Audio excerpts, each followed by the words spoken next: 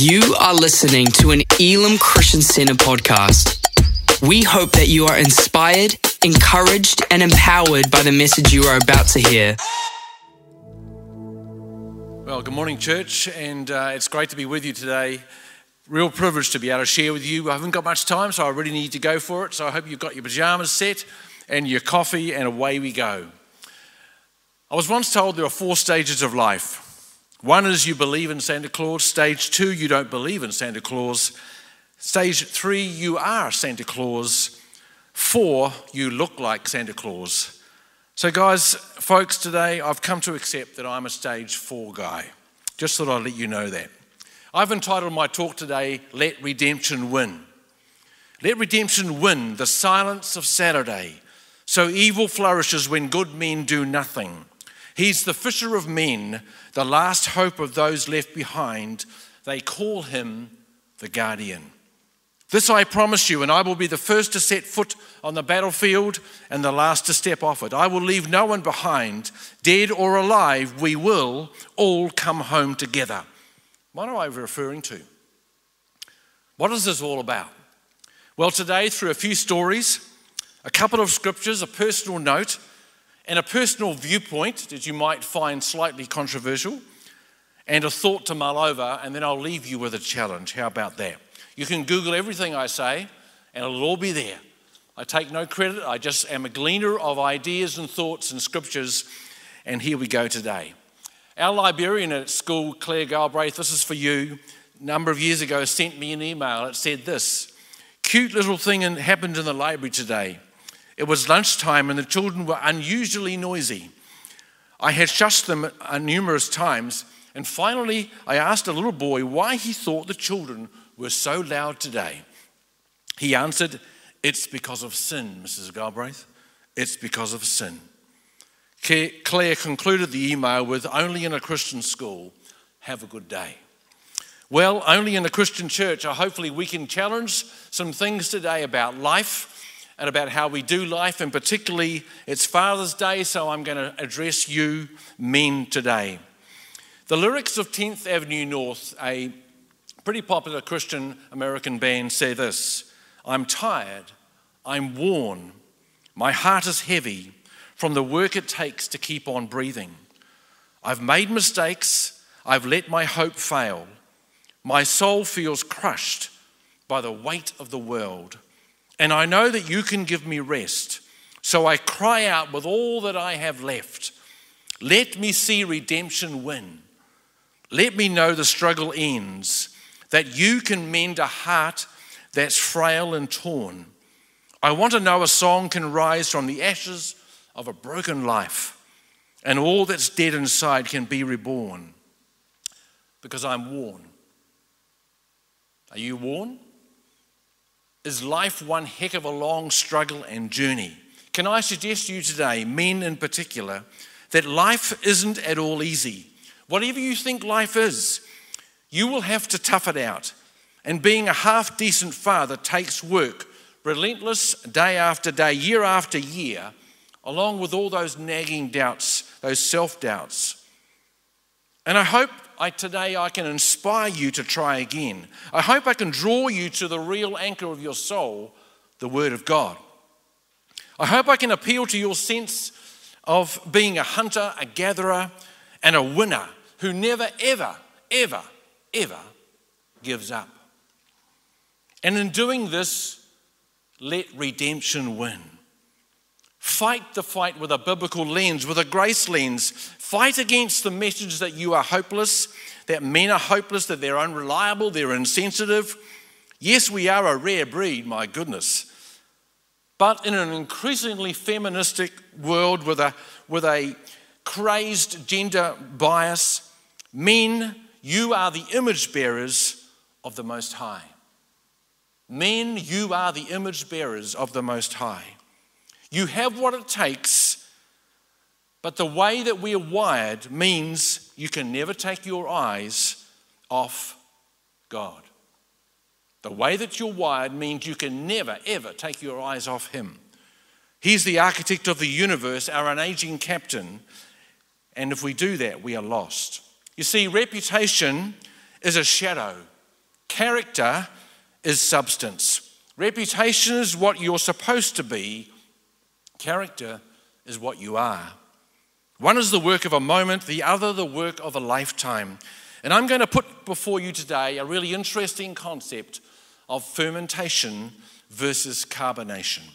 But anyway, let's start off with a scripture. I love the scripture. It's interesting that John Kennedy said, you can't have effort and courage unless you have vision and direction. Wow, that's interesting from a highly secular guy. So that's why I want to anchor what we're doing today to the scripture. Because I'm talking about effort today. I'm talking about courage today. I'm talking about putting your hand to the plow, stepping up to the plate. But you need to get your direction from the scriptures. And I want to read to you from Proverbs 3.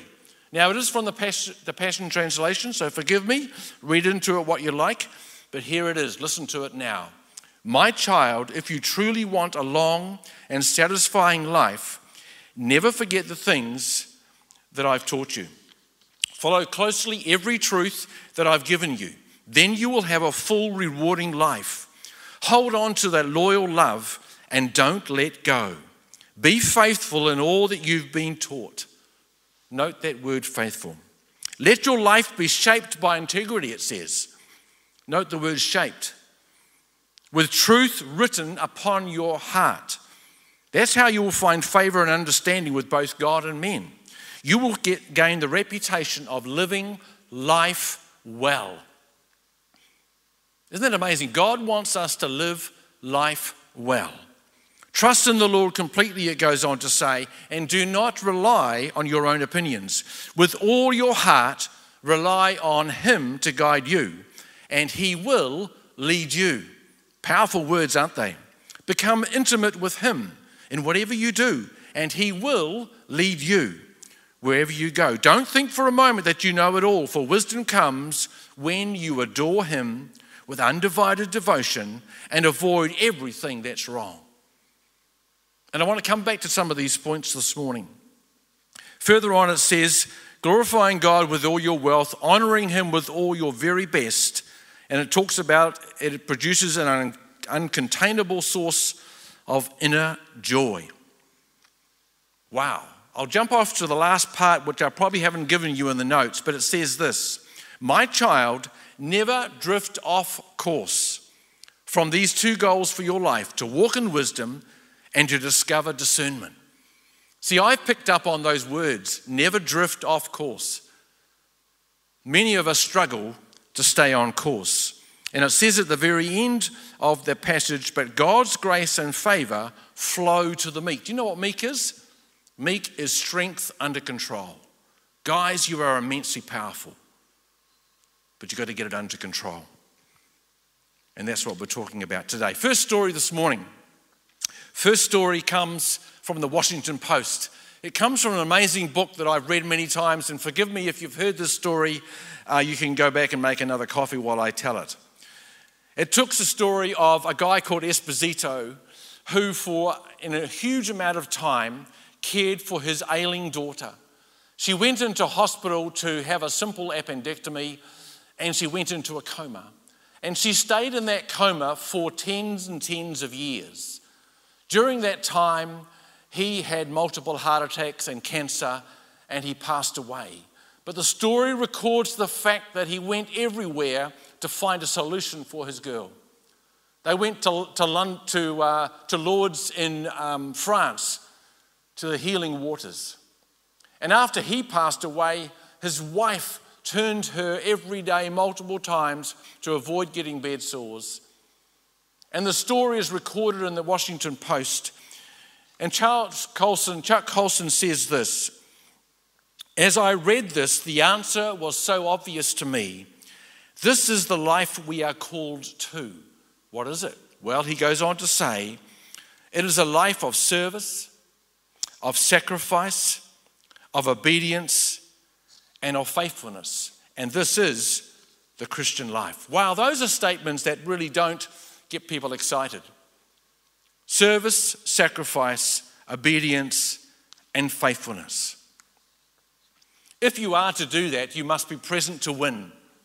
You must be present to win. One of my personal stories this morning is that I carry with me a piece of paper written and typed out by my wife, Michelle, which is really damning of me.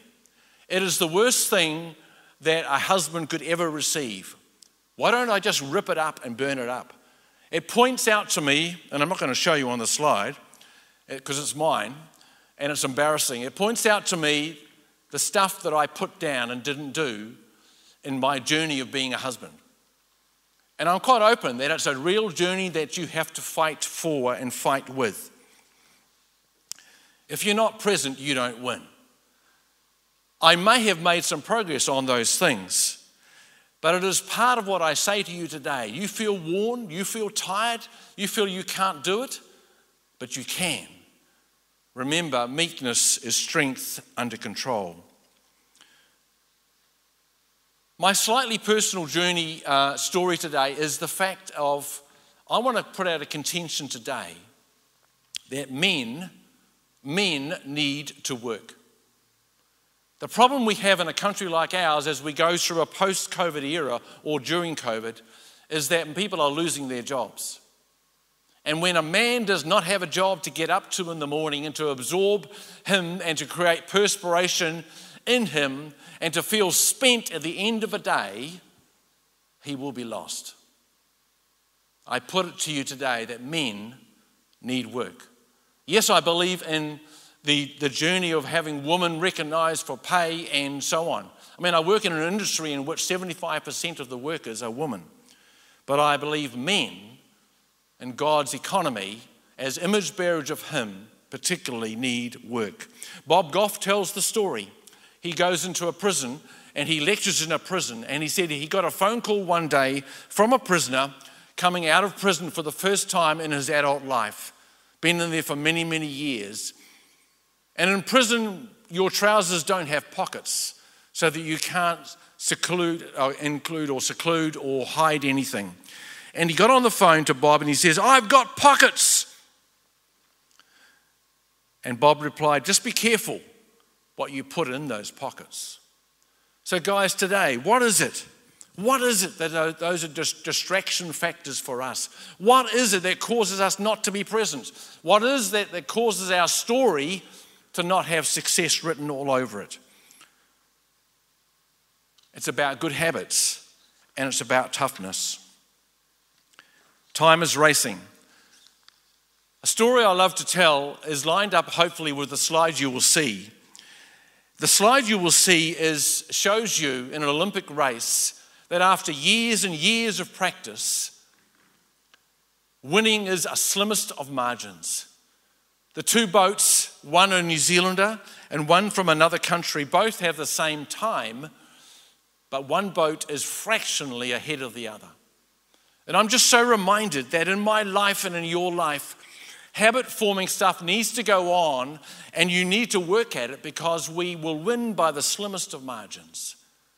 We will fill our pockets with distractions, and they will pull us down. "Blades square," yelled the coach from the Boston Whaler as he increased the speed on his outboard motor, pursuing the 8-man boat as we gained speed. I sat in the fore seat right in the middle of the engine room, the place for the taller, heavier rowers. The 8-man team reluctantly complied with the coach's order and rowed across the Long Island Sound, NYAC jerseys on our backs and the muggy, humid early morning sun reflecting on the water, practicing for the national championships. And it goes on to say this, and this is a rowing 8, and in New Zealand we're pretty good at rowing. But he said over the summer they went from being absolutely hopeless, and he records here that they had to try and get blades square. Let me read it to you.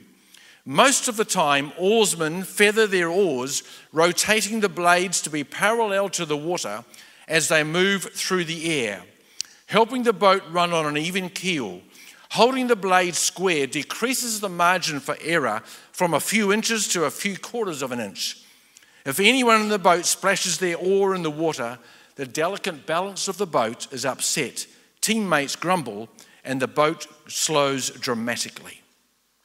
And he tells the story that at the beginning of the summer, they had bloodied knuckles from banging in the wrong places and upset boats, and they couldn't get anywhere.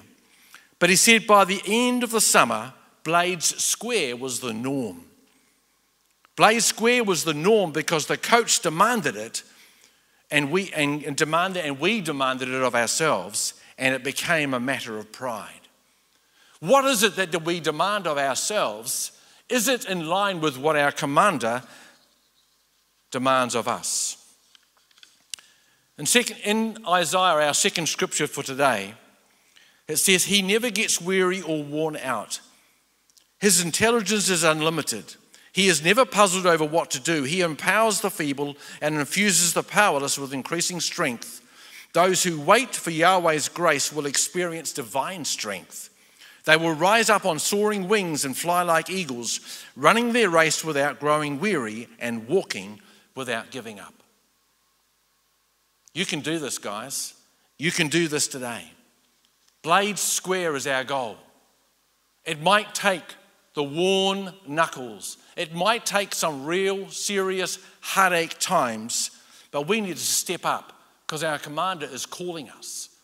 Proverbs 3 is calling us to wisdom, calling us to bow our knee. I want you to mull over two things for me as we round out what today is all about.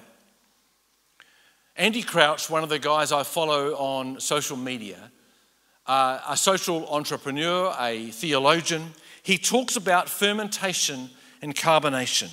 And guys, I want you to go away today with a couple of things. They tell the story of the early church. One of the features of the evangelization of the Roman world was not big speaking and gatherings and altar calls, but it was patience. And decades after decades, it is recorded amount of people who came to know the Lord. And they likened this to a process of fermentation. What is fermentation all about? Well, fermentation is that slow, invisible, organic, relentless growth. It happens over time. I'm not much good on good wine or whatever, but we know how that process goes. And it takes time. And it's gentle and it's behind the scenes, but it's working. And they even say that that's how, the illustration was how the abolition of the slave trade came. It took tens and tens of years after it was passed in Parliament before they even saw any dramatic difference. And even 300 years later, we are still dealing with slavery. The process, guys and ladies, of our journey as Christians is fermentation. That is the slow, organic, dwelling on the Spirit of God, dwelling on the Word of God, getting shaped and molded, as Proverbs 3 says. The opposite of fermentation would be carbonation, and we're pretty good at that. We can inject a bit of gas into a drink, into a situation. We can infuse it with colour and music and vibe, but it's short-lasting. Fermentation, of course, is really how culture changes. Do we want to see cultural change? Yes, we do. We need to step up into the ring. We need to be bloodied. We need to be worn. We need to have perspiration coming off us as we stand up for our King. Carbonation, the injection of fun, the injection of fizz. Fermentation, the slow, organic, often mysterious fermentation of our lives. I hope it's fermentation that characterizes yours. We are in danger if it doesn't. Fermentation is the way of the gospel, the shaping of lives, the molding of wills, the patterning and the modeling of authentic discipleship. And guess what? I may not know a good fine wine, but I reckon I can tell a good old soldier from a mile away. A crusty, well-weathered spiritual warrior who has willingly subjected himself to the process of fermentation. And as a result, they have been part of the fermentation of not themselves, but the church and its presence in a highly secular world. I'm calling you to the fermentation, to the shaping and the molding. And finally today, I think I've said that twice, I'm not sure. A challenge for you. There is a difference of 20 inches for most people between their knee and the ground. Louis Giglio tells an amazing story of the fact that our lives really are based on our disposition, our position. And guys, I'm calling you today to quit standing and to start kneeling. Only in the Christian world and the Christian gospel do we enter a battle showing the white flag on our knees in order to win. And if you want all that you need, and you want to be the father, the husband that you want, and you should be, the challenge is to kneel. The challenge is to get back to Proverbs 3, to be shaped and molded by Him. Back in 2008, and I've shared this a number of times and I make no apologies for it, in the aftermath of the school tragedy, a letter was written to Andy and Nikki Bray from a complete stranger. Her name was Carolyn Gregan. She at that time was the Youth Justice Coordinator for Child, Youth and Family in Dunedin. And she just took it upon herself to write to the Bray family, and I want to finish with this today. This is what she said. Your story has inspired me to keep working with parents and their kids when the odds are stacked against them. That solid foundations, family traditions, and a shared sense of care can make a world of difference to young people, especially in times of despair and distress. If all our parents, she says, put in the time, dedication, and unceasing efforts that you have as parents, I would be happily put out of business. Thank you for reminding me, she said, that New Zealand is still a great place for kids and teenagers when the right ingredients are present. Highlight that, when the right ingredients are present. Natasha and your family warm my heart and inspire me. If Tash had lived, she would have been 29 last week. I'm going to finish off by asking you some questions. What are the right ingredients? And I'm going to suggest it's you and it's me. And I'm also going to suggest that it's service, sacrifice, obedience, and faithfulness. There's a sermon series in there. It's also blades square, and it might take bloodied knuckles. And what will it take to put Carolyn Gregan out of business? Well, I'm going to suggest to you, again, it will take you, and it will take me, and it will take Proverbs 3. And it will also take fermentation, the work of a lifetime. And it will take the 20 inches to a bended knee. You see, if redemption is to win, you need to deal with what I call the 3 days. The 3 days is simply Friday to Sunday of the Easter story. Friday, Jesus died. What happened on Saturday? Well, one writer has said this: the silence of Saturday is deafening. It screams dead. What were people to do? Jesus was gone. Hopeless, despair, disappointment, disillusionment, discouragement, defeat, doubt, fear, loss, sorrow, grief, regret. Some of us are in Saturday. Some of us are stuck in Saturday. It started out well, but we've lost the plot. And then the writer says, don't give up hope in the silent, agonizing middle, because tomorrow's coming. Always. Guys, tomorrow is coming. Always. You see, the essence of patience and the spiritual cultivation is that good things takes time, but it's always worth it. Your purpose, your direction comes from Him, but it requires you to step up to the plate and to make it happen. God bless you all. Thank you for listening to this Elim Christian Center podcast. Please subscribe to keep hearing more life-changing messages. For more information about our church, please visit www.elamchristiancentre.org.nz.